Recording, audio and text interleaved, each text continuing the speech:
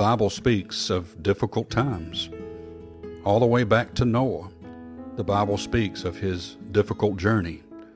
And then, of course, Moses, the difficult time he faced against Pharaoh and all the battles that he had to come up against. And it journeys on through the battles of David, the battles of all of those prophets in the Old Testament, facing the persecution of the people, not believing what they were saying. And then we continue into the New Testament, the battles, the consequences of believing Jesus, the consequences of following after him, and the many difficult times that the apostles faced after the death of Jesus. And of course we see the journey of Paul, the many difficult times and many difficult experiences that he went through. And we learn of his journeys all over the Middle East. And yes, persecutions, trials, and troubles came the way of Paul.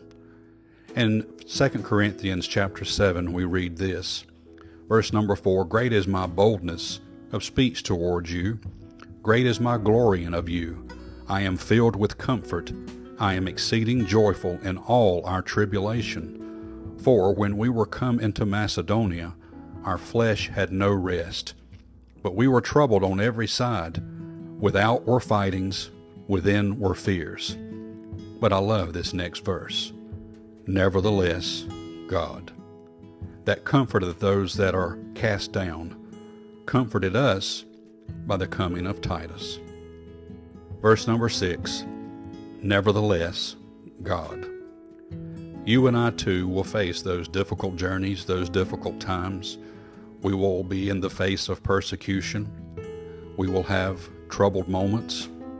We will have times when we feel like we can't face tomorrow. Believe these words though. Verse number 6, repeat after me. Nevertheless, God. You and I can rest on those words today, because just as those words were true for Paul, they can be true for us today. So again, repeat after me. Nevertheless, God. May God bless you and have a wonderful day.